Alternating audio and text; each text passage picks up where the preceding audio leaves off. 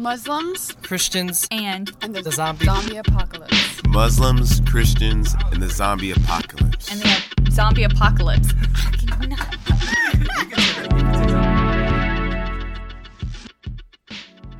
Okay, so those of you that have listened for a while, you know that our house was flooded out back in October.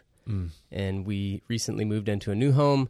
We are settled. Hallelujah. Everybody is excited. The kids are excited. But we now have our old home that was flooded that we're trying to figure out what to do with. And so I'm trying to just do like a for sale as is by owner type thing, right? Mm-hmm. So it's on Craigslist and Zillow and Craigslist. whatever, just trying to get this thing off my hands. And so one of the guys that calls, he says, I'd like to come by and see your house. And I noticed that he has what sounds to me like a Middle Eastern accent. And so I said, so what's your name? And he said, my name is Hamid. And I said, Hamid, it's very nice to talk with you. Would you like to see the house? He said, sure. Can we meet today? I said, absolutely. Drive over to meet him for the house. He gets out of his car. I said, Hamid, great to meet you. Where are you from?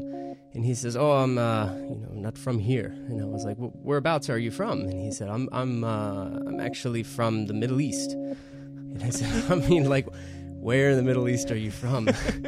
I had to ask him like 3 times to get it out of him, and he says, well, actually, I'm from Iraq, but you don't have nothing to fear.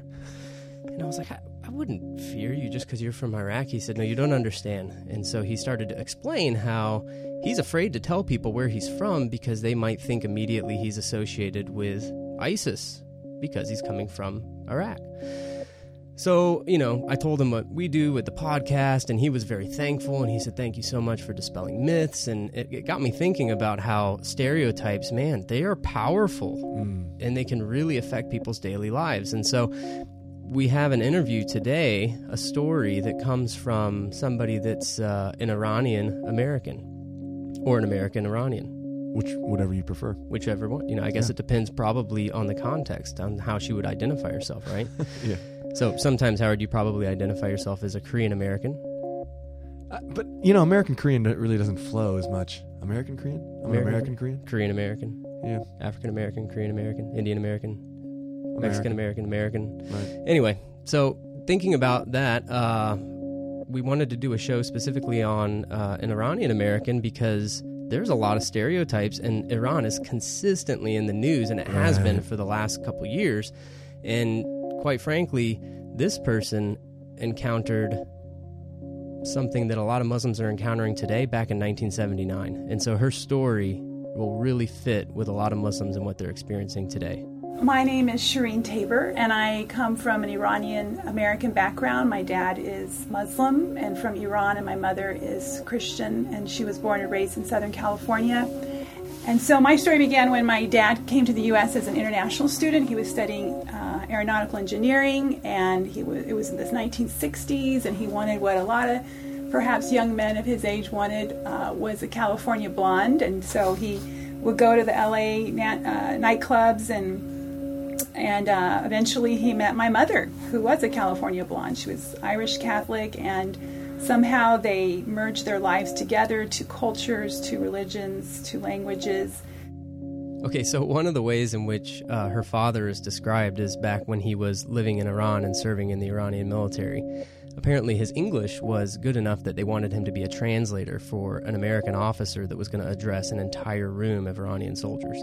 So the American officer, to lighten the mood, starts with a joke, which her father doesn't understand why it's funny. Jokes rarely translate.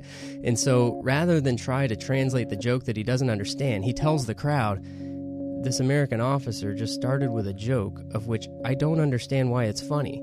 So rather than try and translate the joke on the count of 3, I just want you all to erupt in laughter so that he can kind of think that we understand the joke. And so it's in Farsi, he says all this, and the room just busts out in laughter. And the American officer's feeling pretty good about his joke. But it just gives you a little bit of insight as to what this guy's like, right? Yeah, this guy's gutsy, right? And, being an immigrant, too, he's got to take some risks. And so coming to the States, it makes sense. The California girl image, I get that. I'm just imagining like my uncles or my dad or people coming over from Korea or wherever, just thinking about what America is. The California blonde, I think that's pretty typical, right? Right. So he comes to the United States. He's got very little, practically nothing, And he starts out by washing dishes. And I like how she describes that they're going to kind of blend these two sort of exotic worlds, California blonde world, Irish Catholic, with Persian, Iranian, Muslim world. I mean, you can't get more polar opposite. I think those just are like the polar opposites when I think about them. Yeah. And when you bring polar opposites together, sometimes it's not an easy process. And although it sounds glamorous, it was a very rocky marriage, and it was really tough, frankly, a lot of the time. There's things I love about my upbringing, the fact that I was exposed to travel. We lived in Iran part of the time, in the U.S. part of the time. And my dad worked for the airlines, and so there were a lot of privileges that came from that. But there was a lot of pain at home, too, because ultimately my dad really longed to be in Iran and to even go back to his heritage and even perhaps marry an Iranian woman. So there was a lot of struggles. What's interesting about Shireen is that she actually does grow up in Iran and the U.S. Right. She spends like 1 year in Iran and then 1 year in the U.S., or 6 months in Iran, 6 months in the U.S. So it's kind of cool that she's like exotic and she gets to go to the Middle East for a year and then back to the United States for a year. But at the same time, that's got to be a little bit difficult. Yeah, it's tough for a kid to keep switching schools. But we did ask her what it was like when she did get to go to school in Iran and how they treated her as an American. Yeah, I think as a child, I always kind of wanted to be more American, and maybe that's because my mother was American, and that was my first language. But yeah, there was a cool factor also of being American. In Iran, people thought it was cool. Hugely so, and it still is today. Hugely so. So like when I was in Iran, it was like, oh, there's the American kids. You know, well, we were Iranian American, and you know, we would talk about the Jackson 5 and McDonald's, and you know, we would wear our American clothes and our tennis shoes, and yeah, we were like really uber cool. I'm just thinking like uber cool. Okay, Jackson 5. I know the music's playing in my head too. No. I just picture Jackson 5 and like that's what's uber cool, but at the same time, time frame, right? Context. This is early 70s. It's really cool to be an American in Iran, and I don't think that's a world that we understand today. Yeah, it's so polar opposite of what we see in the media about Iran. Yeah, so she describes a little bit about how that was, because I know that's not an Iran that most Americans are familiar with. Before the revolution, Iran and America were really tight. They were Iran and America were the closest Middle East and U.S. relationship, and we were brokering all kinds of deals with Iran, like militarily, for the oil industry, helping them to build their infrastructure, bridges, hospitals, universities. So we were kind of riding that wave. We went to a private British school. We lived in an American compound, and there was a lot of affluence and a lot of good times, my dad would say. Like, we went to the American movie theater, we went to the American, swim club, and all these things that were there back in the late 70s. But all of that ended in 1979 when the hostage crisis happened, and they kicked out the Shah, and then it became an Islamic regime, and that's when women started veiling, and the American military was kicked out. Everything changed. But prior to that, it was like a honeymoon. It was, my dad had an American car. He'd ship that to Iran, and we're driving in our Monte Carlo car, and it's a little bit like the movie Argo. I don't know if you've seen that. Yeah. But it was definitely an asset to be an American back then. Yeah, it's so different. I was just thinking, they must have been pretty affluent. I mean, I'm thinking rags to riches. Car, right? They shipped a car, the American Swim Club, and I don't know what that would have looked like. This is in the 70s. Howard, neither one of us know what an American Swim Club looks like. Yeah, we've never been invited. We've never been invited. Yeah, but it is neat to think about. Like, there's an American Swim Club, there's American movie theaters. Yeah. I imagine her with sunglasses on, even though she was 9 or something like that at the time. She Jackson 5 and the earphones. That's right. You got the big headphones on, maybe a big boombox. So late 70s, it's weird to think of someone describing the Iranian-American relationship as a honeymoon. Right. Because we don't get that at all. All we hear is nuclear war, nuclear crisis, nuclear facilities where they're building bombs, and it's totally different. And of course, when Obama struck that deal recently with Iran, I mean, that again brought them back into the forefront of the news. Right. Yeah. So everything changes in 1979, but even before that, Shireen recalls kind of her first encounter with terrorism. She was only 9 years old, and one of the military officers that was living about 3 floors above them was brutally murdered on his way to work, and her mom kind of got an idea about how things were quickly turning, and so she got her family out of there, and fortunately she did in the time that she did, because the Iranian Revolution was going to change everything. In 1979, the hostage crisis happened, and I know a lot of our young millennial audiences may not remember that, but that was a historic shift in America's relationship with the Middle East. And in that time, America and Iran were on very good terms, but things changed overnight when Khomeini flew into Tehran Some from 60 Americans, Paris. including our fellow citizen whom you just saw bound and blindfolded, are now beginning their 6th day of captivity inside the U.S. Embassy in Tehran. It's Friday morning there now, but throughout this night in Washington, officials will continue their search for some way to negotiate the hostages' freedom. That search was not successful today. In this broadcast, we'll have reports on the diplomatic... And that radically changed my life, because people no longer looked at me as someone who was exotic from the Middle East, but they looked at me as if I was a terrorist, and I was only 12 at the time, and that was really a tough situation, junior high. I would say that was the first time that shame and guilt entered my life. Okay, Howard, I have an 11-year-old. You've got a 13-year-old. Right.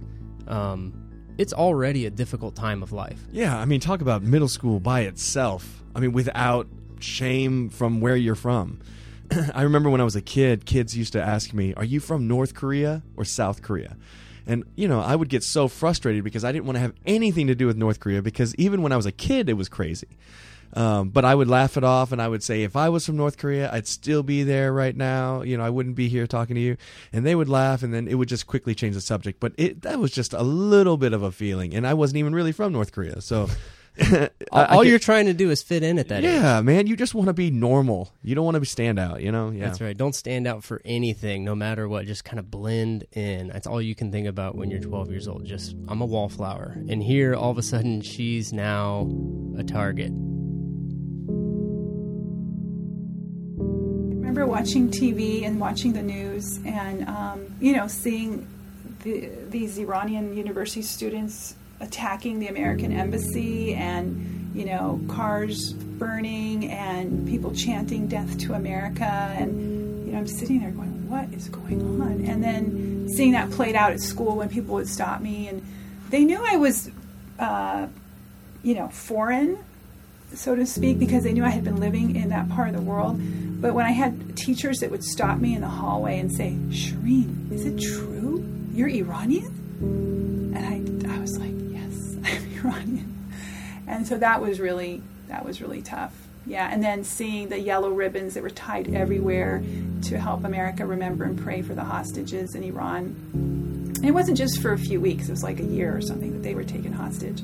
So, yeah, that was really painful. Okay, so one way of coping with this sort of stereotyping and overgeneralizing, like, is it true? Are you from Iran? Is some Iranians just started changing their name. Yeah. There's one comedian that says, like, when you're Iranian, you just kind of go out and you no longer are known as, Ahmed, you just change your name to Tony. Hey, I'm Tony. You talk with an Italian accent. So we actually asked Shireen, did you just want to change your name? And so she didn't, but she said that she remembers her brothers wanting to do that was a common thing. Yeah, I mean, anything to cope. And, we can judge here from this seat, but the idea is, man, when you're in middle school and these kids are like, your friends are trying to, treat you differently because you're from a different place.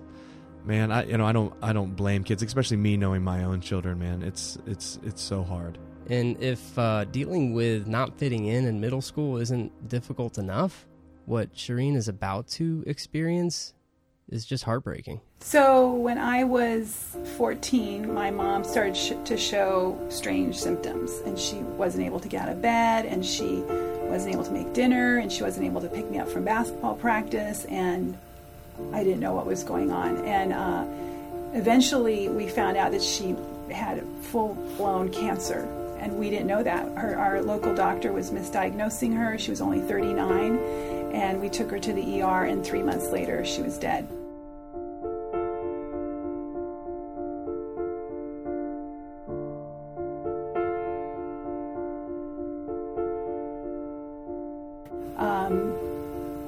I still have a hard time processing that. All I can tell you is that, it was really tough to already be struggling with cultural identity issues and these issues of shame in junior high, and then to have your mom gone, because she was what helped me to feel connected to American culture.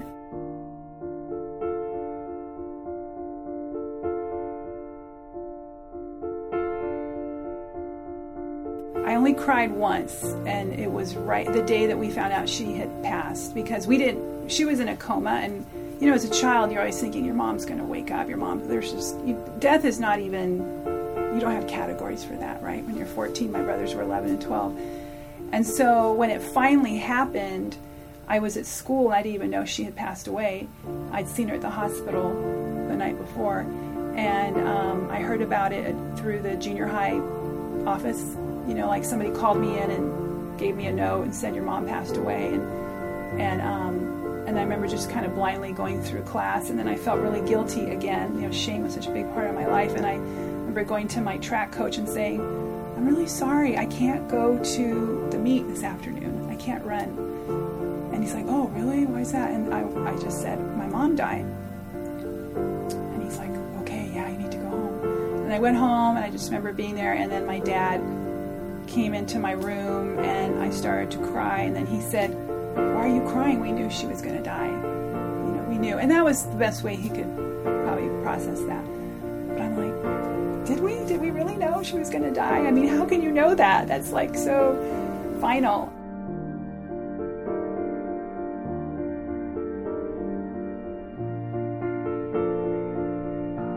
So I think at this point in the story, Howard and I are just kind of looking back at one another, just feeling like, oh my goodness.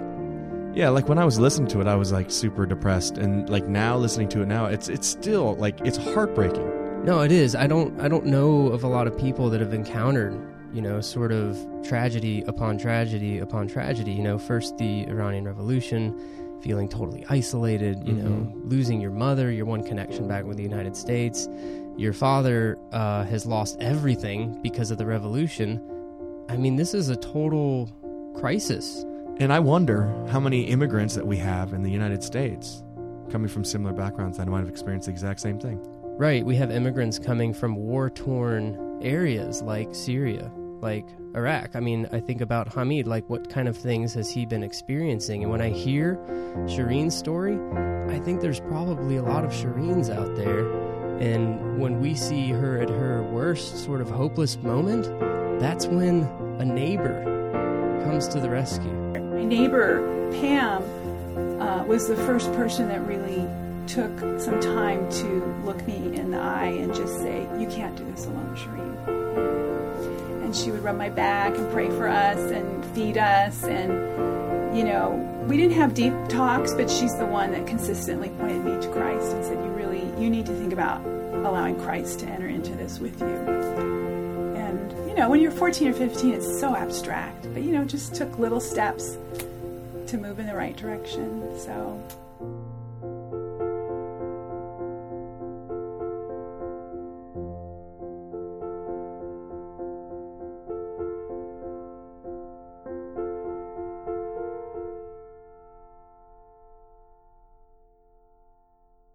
All right, so this show wouldn't be possible without sponsors. And at this point in the show is where, if you want to partner with us, we would put your ad. So if you want to be a part of the show, you want to partner with us, you like what we're doing, you want to be on our team, what have you, bringing this show to the world, then email us and let us know. So the way that Shireen describes Pam, the neighbor, is it's almost like her mom and Pam were really good friends. They're both trying to raise young children. Shireen's mother is Irish Catholic. Pam is clearly Protestant, and Pam kind of steps in a very motherly role and begins to tell her about how she needs Jesus in order to do this. And as Shireen described it, is rather abstract. Like, what does that even mean? And so right. One night she's just laying there and she thinks, okay, Pam is telling her she needs to invite Jesus into her heart, and in some kind of like strange way, she doesn't know what that means, but she thinks, all right, if this is what it's going to take, then Jesus, I invite you into my heart, because at this point she is just desperate. She needs something. And Pam has just provided such love and care for her that in some ways she just trusts that what Pam is saying is what she needs. And so she kind of just cries out for God, and God meets her in a pretty incredible way. And Pam is not just a neighbor that just comes by and says hi. Pam becomes pretty instrumental in Shireen's survival. My dad would be gone for months at a time. He would leave us with a checkbook, and when I was 16, I got a license, and literally I couldn't even drive the car. It was a stick shift, and I couldn't even drive it. So a friend came over and showed me how to drive it. Today, our neighbors would have called social services. We would have been the foster care system. But my neighbor, again, Pam, she would set up like temporary babysitting situations. Like we had a fireman and a nurse that stayed with us once for 3 months. They were so cool. He had like the killer, mustache, the 70s mustache. And his wife was a nurse, and she was just adorable. She looked like a little cheerleader. And they took care of us. But we were a rascally bunch, my brothers and I. We were, we were tough. We were, a little jaded and still trying to fit into American society. And we listened to rock music. We would no one was home, so we would have these huge stereo, and we would have AC/DC, and we'd turn the stereo toward the speakers towards the window, and just we were running around. I think there was a fire in the house once. I mean, it was bad, but I did my best to be mom. I was cooking and cleaning and vacuuming and washing out the shower and going grocery shopping. And I remember one time I was at the bank, and I think I pulled out $500, and I was 16 years old. And finally the bank lady, after I'd done that for 5 or 6 weeks in a row, going back and forth to the bank, pulling cash out, she's like, "Do your parents know what you're doing?" I'm like, "There are no parents. I'm in charge. I'm 16. I'm in charge." So, but again, God provided these neighbors that were looking out for us, and at times we would go and stay with them for weeks and months at a time when there was nobody available to come to our home. So yeah, I became independent very early. By 14, I was, I did not see anyone as a parent. I just saw them as role models and, mentors. But no, even my dad to this day, he's more of a friend than truly a dad. I would never ask him for anything, because he was trying to survive after the revolution and just trying to earn a living. The thing that strikes me about that part of the story is how sad it is that she isn't even able to spend the time to process kind of the loss of her mother, the father's loss of everything, even her father's absence. I have a 13-year-old daughter, and I cannot even imagine her having to take over our whole family and provide for them and go shopping for them. Even going to the bank or figuring out how to drive. You just see this incredible level of independence that she has, but it's forced upon her. Yeah, you're kind of forced to grow up. And grow up with responsibility of others, right? Some kind, like some of us, we grow up eventually, but we don't have people weighing on us at that young of an age, 14 years old, and having to take care of her brothers. I think if anything, I would describe myself as a survivor, like a lot of immigrant children and children of the revolution, that we don't take time to really process too much. We just keep moving.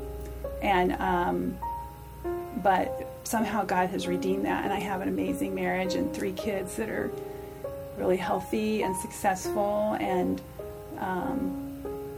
I just keep moving forward with them. And I feel like God has brought a lot of healing even just by living out the family now that I have, seeing what it means to be a mother and seeing my children and I interact. It brings a lot of healing in the next generation. Yeah. It's interesting that she describes both her father and herself as survivors. You're just doing what you have to do to survive. Like, you do what you got to do. Right. There's no luxury of just being able to sit and mope and, have a pity party. They got to buy groceries. They got to, put food on the table. Yeah, laundry's got to be done. Yeah. The brothers, you have to break them up from fighting or whatever, clean the house. We're just not that luxury just to be able to sit and not do what most 14-year-olds are able to do. Right. So vent on Facebook. So actually, we started kind of joking with Shireen. So when you're talking to your kids, do you like take it a whole step further than just when I was a kid, I walked uphill both ways to school? Do you take it to a whole new level? I'm very much of the person like, just make it happen. Don't complain. Like, you know, and I tend to be a little tough on my kids. Like, well, I didn't have a mom to raise me, and we lived in Iran, and we were we were immigrants, and like, just deal with it. And so my husband, who's more sensitive than I am, usually has to intervene, and I've learned over time to bite my lip and, you know, allow them to be kids, allow them to cry, allow them to have feelings, but I've had to learn that. Fake it till you make it. You know, there's something to say about the process that parents go through, because we all have baggage, right? We grow up with dysfunctional family systems, and we have to be able to deal with it. And I love how she's like, you know, having a family has really helped heal that. I had to learn how to let my kids have feelings. Fake it till you make it. Yeah, I appreciate that. Yeah. I mean, it's honest and it's open, and you know, I think her kids are probably really healthy for it. You know, she's being able to say, okay, yeah, you can cry. Yeah. Well, I think in some ways when you meet Shireen, she's a very warm and inviting person, but at the same time she describes herself as a thinker and not so much as a feeler. And so what I really appreciate is that when we would even ask her tough questions, and she would say, boy, you were asking some tough questions there, you know, trying to Trevor had her pry at the feelings, times. you know, but what I really appreciate about her is that she's willing to go to those places because she does feel like that God has started the healing process and continues to do healing. And it's not to say that everything just kind of gets fixed at once, but she's on that journey and she's seeing it played out in the next generation. That's pretty amazing. Yeah, and I think that journey is really important for her because she sees it as her role to help break down stereotypes between Muslims and everybody else. Yeah, I think she can actually connect with Muslim immigrants living in the United States today, post 9/11, Right. who are dealing with a lot of the same things that she was dealing with when she was 14. You know, she went through that identity crisis. Like, am I American? Am I Iranian? Am I Muslim? Am I Christian? And so she kind of had this, you know, whole identity crisis going. And so she has this incredible story where she's able to connect with Muslim immigrants in ways that you and I just can't. There are millions of Muslims today that really also struggle with an identity crisis. They're asking themselves, who are they? How do they fit into society? What is their future?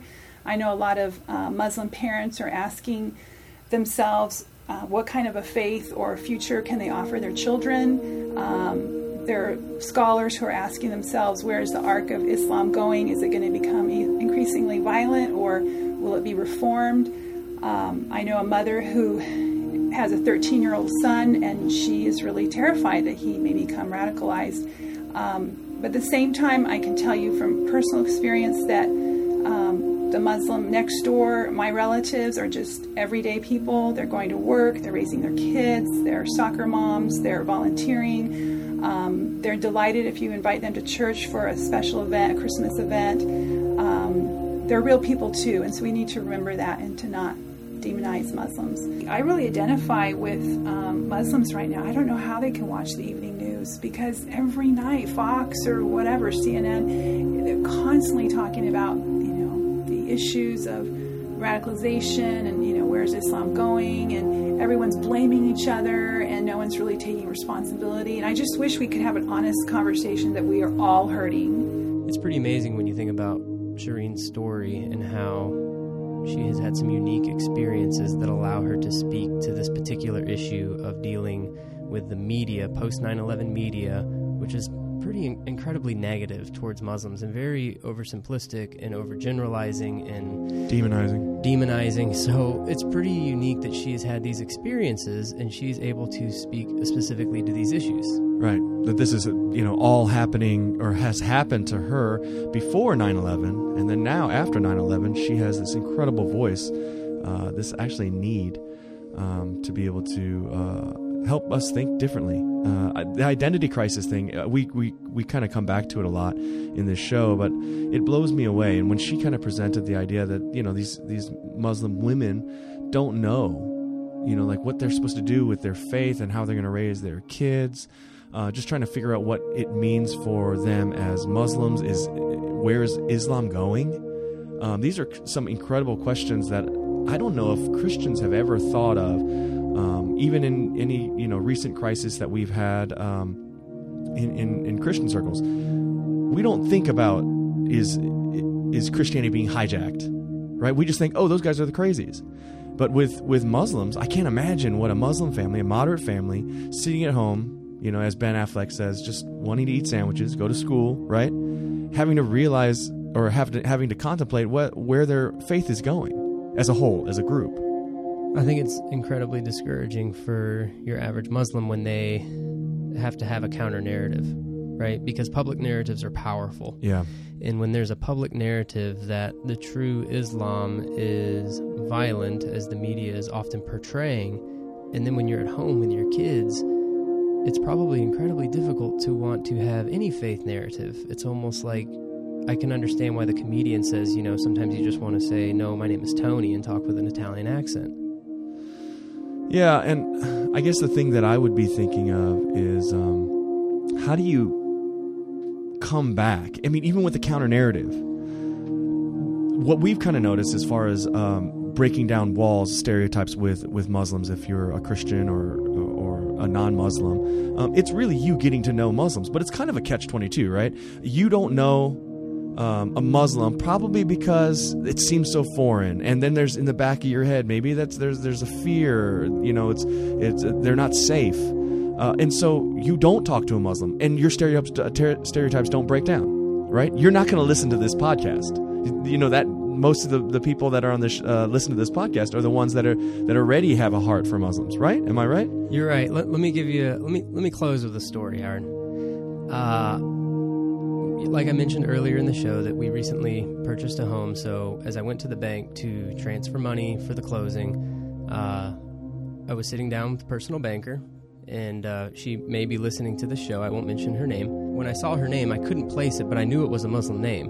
But I wasn't sure where exactly she was from, and I was having a hard time. So I just said to her, so where are you from? I'm having a hard time placing your name. And she said, oh, I'm from the Middle East. And I thought, wow, twice in 1 week, I have Muslims that are unwilling to say where they're from. Just they want to generalize and say they're from the Middle East because they don't want to be stereotyped. They don't want to be generalized. And so I said, I kind of figured it was the Middle East. Which part? Which country?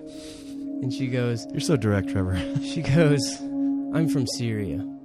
Now, you need to understand the context here. South Carolina has a bill at the State House right now trying to eliminate any immigrants coming from Syria or Iraq. So I've encountered a Syrian and an Iraqi in Columbia, South Carolina in a period of 1 week who were both unwilling to tell me where they were from. And so when I asked her, I said, so you're from Syria? And I just started asking questions about Syria. She immediately noticed there was something different, right? And so she said, what do you do? And I said, well, actually, I'm a professor at a university. I teach on, Muslim and Christian relations, and I teach... I do a podcast. I told her about the podcast, and she was so thankful. Huh. And I said, part of changing the narrative is you got to keep telling people you're from Syria. And she looked at me and she said, honestly, I've kind of given up. Because every time she says she's from Syria, she said she gets some of the most ignorant questions you could ever imagine. They ask things like, so were you allowed to drive a car? So were you allowed to go outside? And she's thinking, I'm a financial advisor. My husband is a financial advisor. She's thinking, why, just because I'm from Syria and I'm Muslim, do you think some reason, like I ride a camel and can never leave and go outside? She was so frustrated, but I told her, I said, you have to maintain a counter narrative. You have to tell people, listen, I'm from Syria, and I've got a good education, and I had a father that loved me, and my husband is very caring, and I said, change the narrative. And so she was really encouraged by at least, she was my personal banker, so maybe she was just being really nice to me, but I think by the end of the conversation, she was really encouraged just to see that not every person living in South Carolina is against her, because that's also not true, right? No matter what you think, not everybody living in South Carolina is anti-Muslim and trying to keep Muslims out of this country. And so we have to change that narrative as well. Right.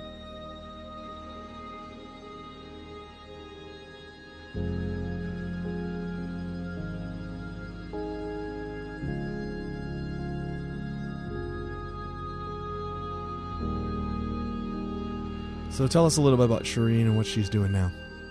Okay, so, like I was saying, that's what gives Shireen an incredible influence and an incredible platform, is because she has lived this experience of being both a Middle Eastern woman, living and growing up in a Muslim home and a Christian home. And so, my goodness, she has this incredible platform, and she's working now through the Middle East Women's Leadership Network, which is mideastwomen.org. They're passionate about helping women become world-class leaders by using media for their mission. And so some of the things that they're doing include media engagement, gender equality, religious freedom, trauma counseling, working for peace and security in the Middle East. And so she's got this incredible platform. She's developing this network of women, both Christians and Muslims, to work together to empower women in the Middle East. So And if you want to know more about her story, she also wrote a book called Muslims Next Door. Yeah, could we put that in the show notes, Howard? Yeah, we're going to put a link to it so you can buy it on Amazon. Great book. And we'll also put information on how to contact Shireen. Maybe you would like her to be a speaker.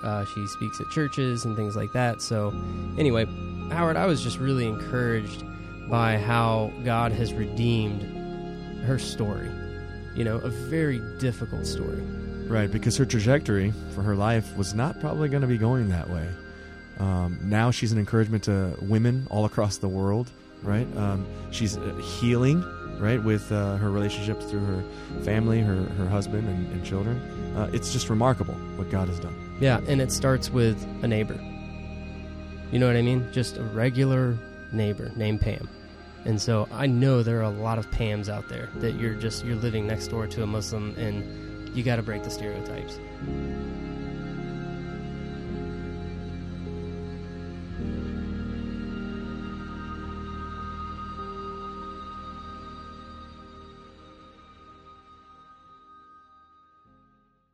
So we are one review away from hitting number 50. As last time we checked, 49 reviews. Yeah, I kind of feel like you just went into the grocery store and it's like, we have 49 customers. We're waiting for our 50th.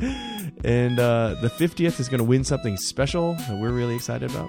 Yeah. Should we tell them what it is? Yeah, go ahead. It is a Muslims, Christians, and the Zombie Apocalypse coffee mug. Yep, and you can show it off to all your friends. They're like, what is that? Let me tell you about this podcast I'm listening to. Yeah, they're really sweet. Howard's ordered them, and we'll be getting those in. And so whoever number 50 is, we want you to write your review and then send us a note on Facebook saying, hey, number 50, that was me. And then we'll get together. We'll send you a coffee mug. And yeah, so leave those reviews. Yeah, and after 50, keep writing, because our goal is 100 reviews. By the end of this year? Oh, that was end of the summer. End of the summer. By the end of the summer. You heard it here. By the end of the summer. So keep writing those reviews, and we're going to keep still giving away stuff. And if you ever want any kind of merchandise too, like you're interested, maybe we'll be able to get that into your hands too. Cool swag. If you didn't win something, stickers. you could just buy it and support us if you want. Well, then the number 50 guy's like, so I need an exclusive mug. We'll have should we sign it? We'll sign the bottom? a mug. We're not that cool. We're not that famous. But we appreciate you guys. Keep leaving reviews on iTunes and share on social media. Please get people to listen. This is one way that we can change the narrative. See you next week.